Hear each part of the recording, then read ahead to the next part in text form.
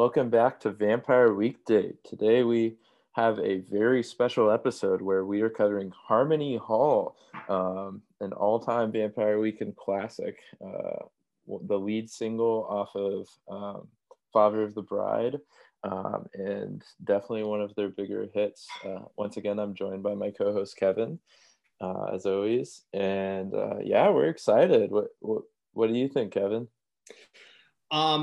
Yeah, this is really the gold standard of Vampire Weekend songs. This is really just an unbelievably well crafted tune the whole way through, and so it's exciting to. It's an honor to be here with you, Nico. To put it lightly, it's really a beauty to be here. And I do want to inform our audience kind of where we stand as a podcast. Just some broadcasting notes, if you will. We're recording this on November 1st, 2020. You guys won't be hearing this for another 9 days. So just put yourself in where you were on November 1st. Think about how we feel right now, and I mean. Come on, Notre Dame and Clemson haven't even played yet. We got to see how this goes. There's a lot that needs to happen over the next several days. And then I think there's an election. There's been talk of an election. I'm getting my wisdom teeth out on Friday, so really, I mean, there's just a lot going on here. But hopefully, all is well with you folks on the other side. I love how Notre Dame Clemson is the first thing you allude to over the election. I mean, I couldn't have told you the date of the election a few months ago, but I could tell you the date of Notre Dame Clemson. Oh yes, of course. But yeah, so we'll be releasing this after a couple monumental events this week. So if anything sounds dated, that's because it probably is. And yeah, this song, it's pretty political. I don't think there's any way around it. No. I mean, it's political in the thinly veiled Vampire Weekend way, where it's never explicit by any means, but it's still pretty apparent. I would say in mood and aura, it's explicit, if you know what I mean. Mm-hmm. Especially in that second verse, like you might not know what they're talking about, but you're like, clearly there's some commentary, some pretty serious commentary going on here. Mm-hmm. Yeah, I would definitely agree with that. But yeah, I think we can dive in. So the first thing I wanted to bring up is how the song was made, because this is the lead single after their newest album, and there was a 6-year gap in between the two albums, so a lot of pressure was on this song. I remember when it dropped with 2021, I think it was like they gave a week's notice and all of the Vampire Weekend community was just like freaking out. And I remember I listened to this song like probably 8 times that first day, because it was just the first new Vampire Weekend in 6 years. But it was dropped with 2021, a quick little like 1 minute 20 little snippet. So that was an interesting choice. And Ezra stated that it started with the piano part that's in the middle. And then they added the guitar riff to it and then the lyrics. So I thought that was interesting because the piano part definitely takes on a lot of those Baroque vibes from like the first album. Mm-hmm. And so, because a lot of people always say like, oh, like, this song clearly shows the evolution of Vampire Weekend into something new beyond modern Vampires of the City. And to a certain extent, I'd agree, but it also includes the incorporation of all 3 past albums together into something new, which I thought was really cool. Yeah, because it's a big song, and it's I think immediately when we think of this big, grand piece of music. But you're right, that piano solo is characteristic of the older albums, and also it's kind of a tighter, concise piece of music. The other thing, and this is something I didn't really notice until I started actually looking at these lyrics. We only really have 2 verses here, and they're both pretty concise. Mm-hmm. Like, there aren't a ton of different lyrics in the song. It's a very long song, but we have a very long chorus that we hear several times. Mm-hmm. Yeah.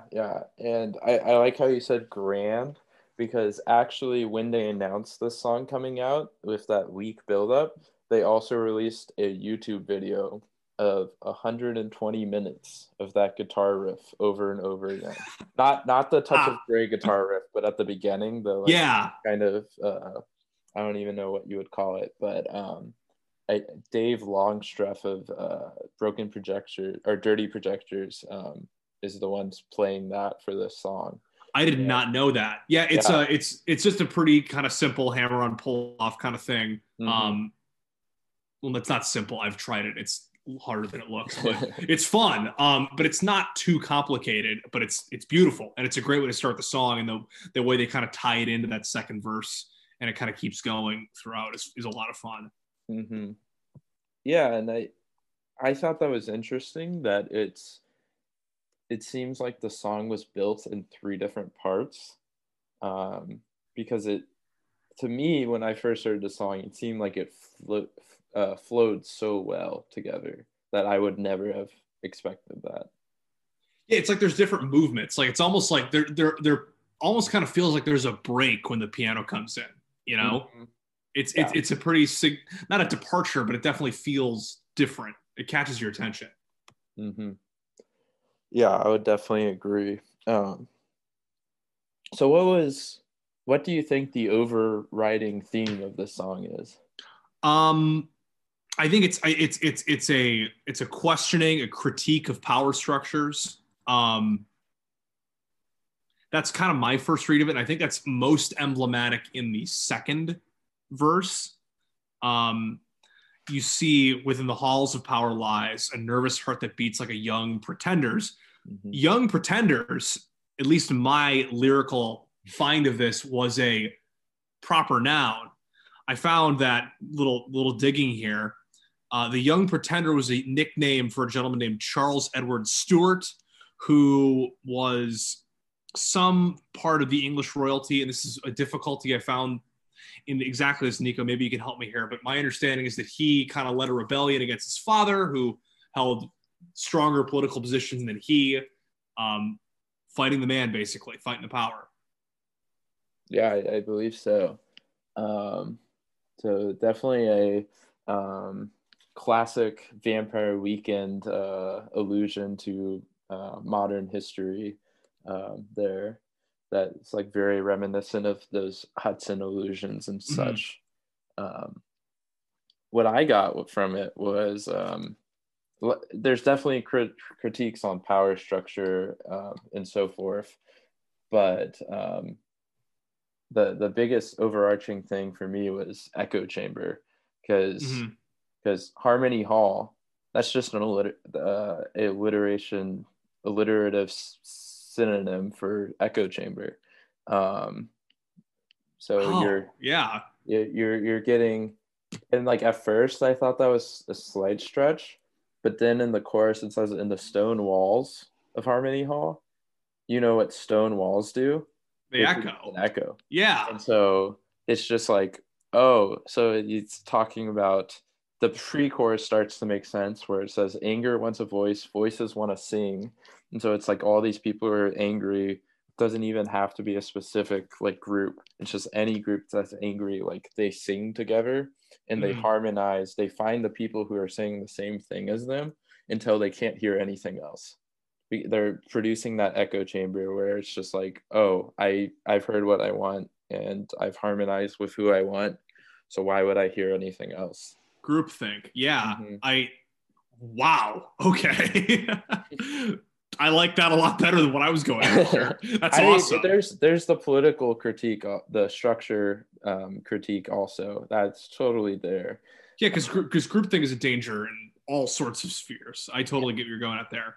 Wow, that's awesome.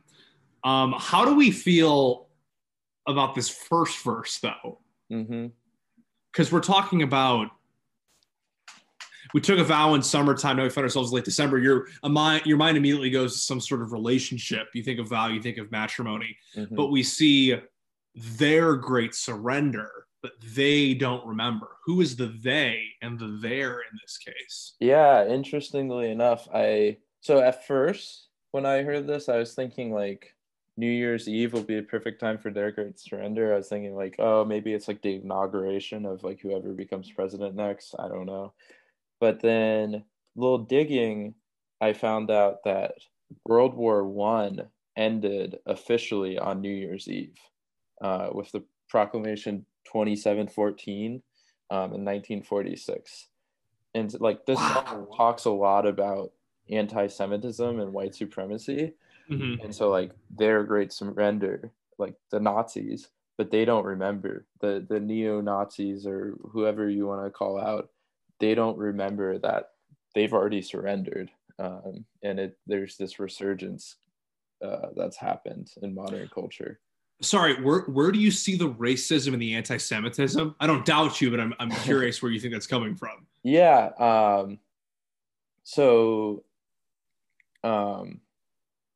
there's a couple places. Some of these are stretches. They're probably wrong, but I think there's enough in here to be confident in the general theme. So first, I want to point out in the chorus. Actually, we'll dig into the chorus in a bit. The chorus is too dense to dig in yet. But in verse 2, he says, "Beneath these velvet gloves, I hide the shameful, crooked hands of a money lender," because I still remember. Money lenders are traditionally a caricature of the Jewish people, and have provided a lot of content to anti-Semitism. There's a lot of anti-Semitic caricatures out there where Jews are portrayed as these greedy money lenders. And so it's the shameful, crooked hands of a money lender, because I still remember, and if we remember, Ezra grew up Jewish, so he has that history in him. And so it's like, is he trying to hide that culture from these people who are anti-Semitic? And so that's one point. The other point that might be a little more of a stretch is, "Of wicked snakes inside a place you thought was dignified." So there's a lot of meaning here. I think there's at least 3 possible meanings, and I think all of them could be right. The one that ties into the anti-Semitic part is there's been allusions to swastikas as wicked snakes because of the snakes building up the swastika, essentially. Sure. And so it's saying like there's swastikas in the side of place you thought was dignified, which is probably the White House. There's also the more surface level meaning where it could be of wicked snakes, as in like the political powers in play right now. The Trump just like bad people. Yeah, they're snakes. It's bad people. And then there's also, I think this third meaning is definitely the secondary meaning, but I do think it's there, of the Garden of Eden. Because the Garden of Eden was this dignified place where Satan, as a snake, he tricked Eve into eating the apple. So the wicked snake inside the place that you thought was dignified, followed by the line that supports this: "I don't want to live like this, but I don't want to die." Because if you eat the apple, you'll die. Before Adam and Eve ate the apple, humanity was immortal. They would never die. But the decision to eat the apple was because they didn't want to live like this. So they don't want to live like this, but they don't want to die. But they ended up eating the apple. Wow. Okay, we got a lot here. So I guess the first thing I'll say is we talked a little bit earlier about how we can look at this album really as kind of an evolution from the previous 3 albums. And I think we're starting to see it here, because if you look at this song as a mood board for the album, and in many ways you can. You look at things like Stone Walls, Velvet Gloves, Wicked Snakes. These are the sorts of things where you would hear these sorts of lyrics in previous Vampire Week songs, but there really is a sense in which they're all kind of being tied together here. I think it's very cool. And then if you want to look at that, I don't want to live like this, but I don't want to die. Obviously, we haven't done Fingerback yet. I really haven't looked into it, but I'm curious how the usage of this lyric is different now versus then. Yeah. And also just a programming note.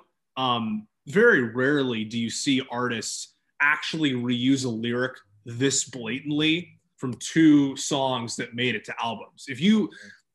Artists have reused lyrics from like demo tracks and stuff they might have used in other places and ended up using it in different songs. To actually have two prominent songs that made an album share the same lyric prominently is very interesting, I think. And I can't imagine it's anything other than intentional. Yeah, for sure. In Fingerback, the use of it is in the outro, where that's right. He says, "Remembrances of holy days in Tarrytown and Rye. I don't want to live like this, but I don't want to die. Condolences to gentle hearts who couldn't bear to try. I don't want to live like this, but I don't want to die." So in that one, I think it's a more surface level meaning of I'm not content with how I live right now, but also like I don't want to die. In this one, there is that surface level as well. There's also the possible political connotation of people who want to change the political sphere. I don't want to live like this, but also are afraid of the backlash. I don't want to die. Okay. Yeah, I think you're right. And the lyrics you're describing in Fingerback, it does seem a little bit more literal there. But yeah, again, it seems like almost a sign of maturity, if you will. What do you think of the line in the chorus, "Anybody with a worried mind could never forgive the sight"? It's tough. This could also be a little bit more literal, if you will, in the sense where, like, if you're seeing issues, if you're not succumbing to the echo chamber and you see something that's giving you pause, you're going to have reasons to think like something's up here. Something's can never forgive the sight. I think, yeah, you see something that's fishy, you see something that's not cool. And if you're in a position to have a discerning thought on that, then you're going to be worried. Yeah, because I know the more commonly used phrase is "you can never forget the sight." But I feel like there's an intentionality of "could never forgive the sight." That's interesting. I didn't think about that. And so I think it plays into the fact that like the wicked snakes inside of a place you thought was dignified, the more like political meaning of bad people in the White House. And so it's anybody with a worried mind can never forgive that sight. If you're able to discern and you see this, you're not going to be able to forgive, because that goes beyond forgetting. Like you could remember it, but to actually discern and say, not only do I see this is happening, but I realize this can't continue to happen, or I have qualms with this. That's a little more powerful. Yeah, for sure. And one other thing that has less meaning, but I did want to bring up, a lot of people in talking about this, the choice of the title, talk about how this isn't the first time that HH alliteration has happened. You also have Hannah Hunt. Yeah. And I think that's more just something about Ezra really liking these alliterative, fun, and or not even playful, but like almost majestic sounding names. Harmony Hall. It feels, I don't have a word for it, but I mean, just saying it out loud. Nice. Yeah. Yeah. One interesting part about the song title is there's actually a dorm at Columbia University after they went to Columbia called Harmony Hall. Mm-hmm. But they've asked Ezra about it, and he said, like, no, that's just a coincidence. Like, and he actually got mad about it, I think, because he was like, I don't write about college anymore. Stop asking.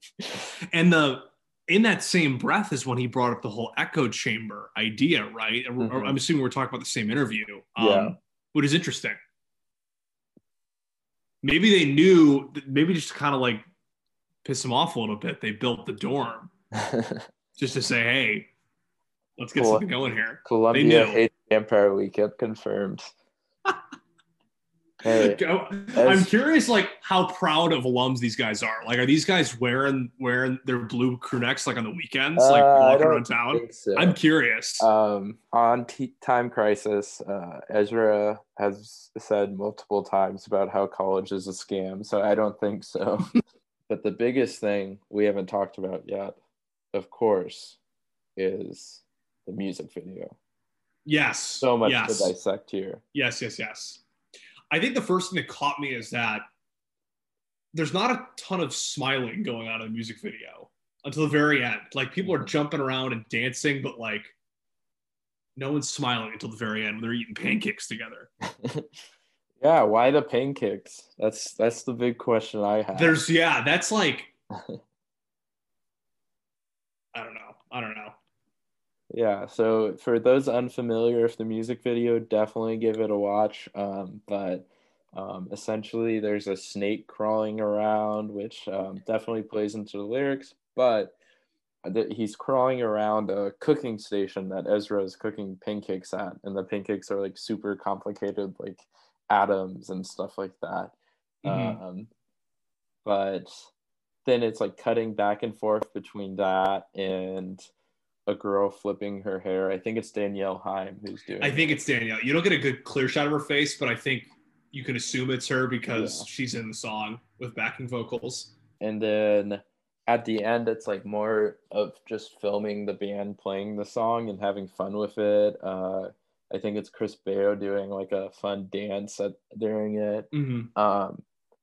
And then intercut with Jonah Hill, of all people, joining them, and a couple others, but Jonah Hill joining them for pancakes.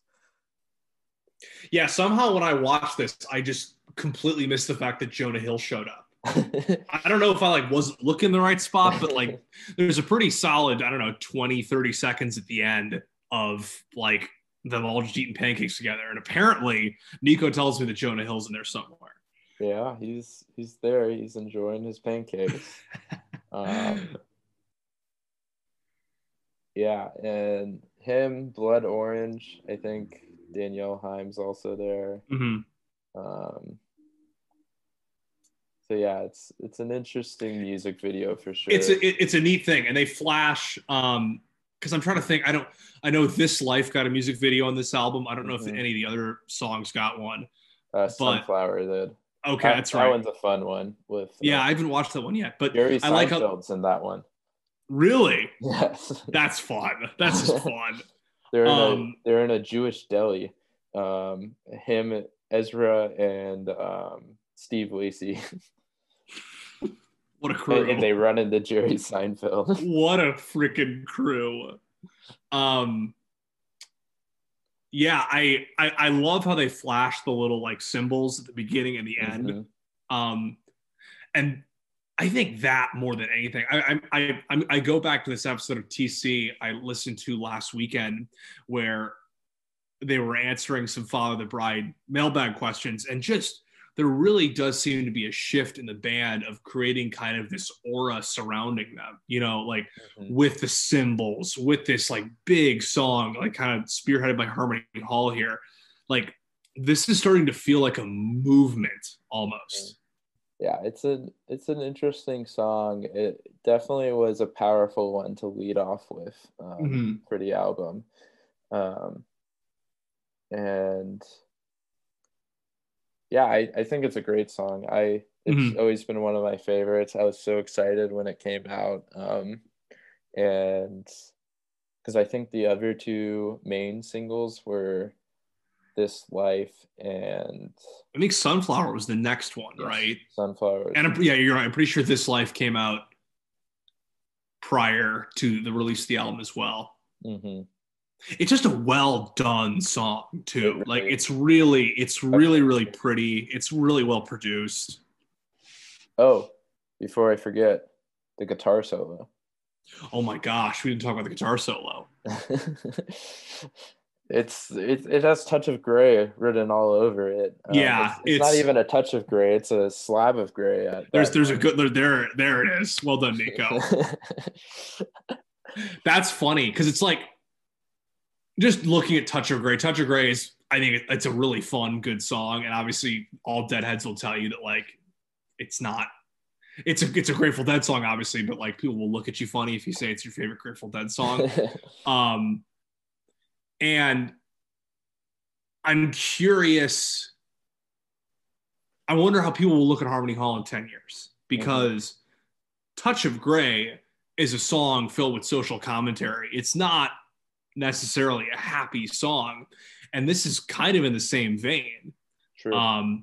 But yeah, it's got to be one of their biggest, if not their biggest song to date. And I'm curious just like how this is going to age, like in the context of the rest of the band's songs. Yeah. It was nominated for Best Rock Song at the Grammys because apparently That's Vampire right. Weekend is rock.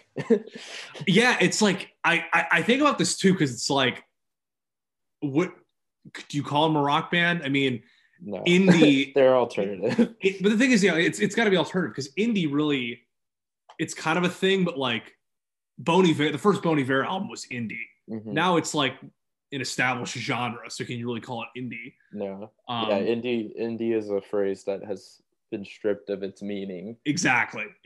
When you're signed to Sony, you can't really call your music indie. Yeah, I think alternative is probably the best way to put it. But yeah. I mean, if for any listeners who aren't familiar with Time Crisis, Ezra's radio show that he has on Apple Music, they talk about the Grateful Dead all the time. From what it sounds like, his co-host has always been into the Grateful Dead, and he got Ezra into it sometime after Modern Vampires of the City, and in between this album. And so, of course, this album's gonna have a little Dead in it. Yeah, we talk about the influences on Stranger. And even if the musical connections aren't necessarily there, the aura surrounding it definitely is. Like we kind of talk about, like the fact that you're selling T-shirts with snakes on them. Like this is kind of the beginning of like a movement. You know, this feels like you're really kind of creating a community here. Yeah, and the snake is what our logo comes from. If anyone hasn't put that together yet. So yeah, a little behind the music for you guys there, just in case anybody didn't catch that. If anyone was like, why is there a green snake in their Vampire Weekday logo? Yeah, there's a lot here. There's so many connections to the Vampire Weekend broader universe, the VWU, that it just kind of is crazy. Yes. Yeah, it is essential reading. I think we kind of joked last week about like getting this song so early. It's like, how many songs do we have left? But I think it's important that we did this in the earlier stages of the show, because you're right. There's just so much here. There's just so much here. Yeah, definitely. Which reminds me, I wanted to discuss with you. So Time Crisis, the universe is called TCU.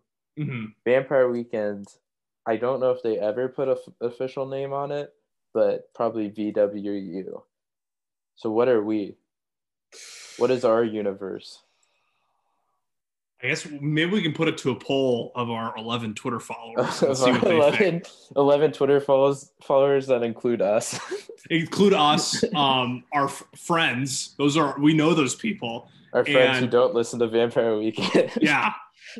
Do we have a fan base? This is curious. I don't know. We saw last week we have a pretty sizable UK fan base. So shout out to any of those folks. You know what? Go check out the Twitter. We'll leave it up to you guys. Shoot me a DM on Twitter at Weekday Vampire. Yeah. If anybody DMs me, let me know if you got something good for us. Maybe we're getting fangirled out here, Nico, and nobody even knows. I mean, we'll see. We'll see. All right.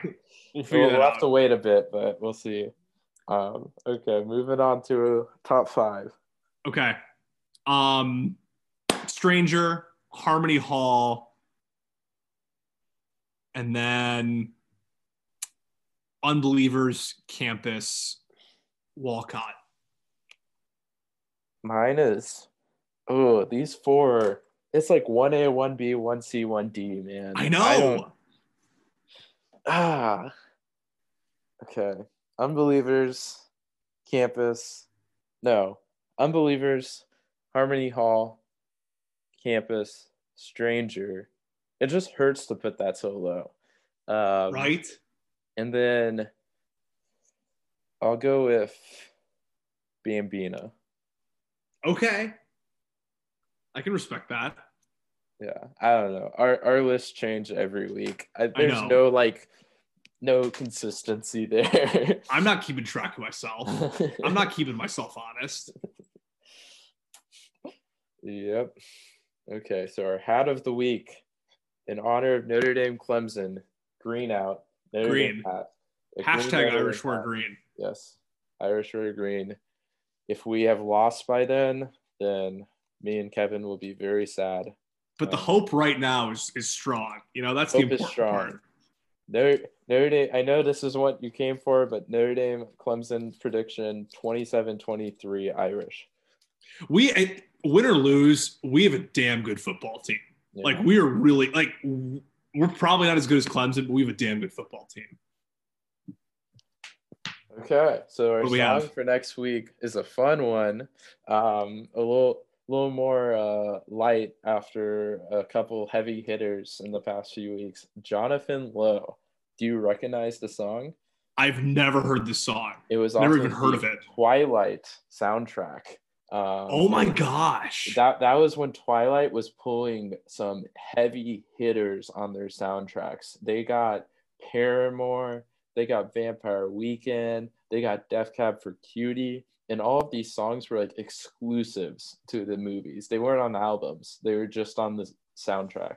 I've never heard of the song. This is so cool. This is on Twilight Saga Eclipse.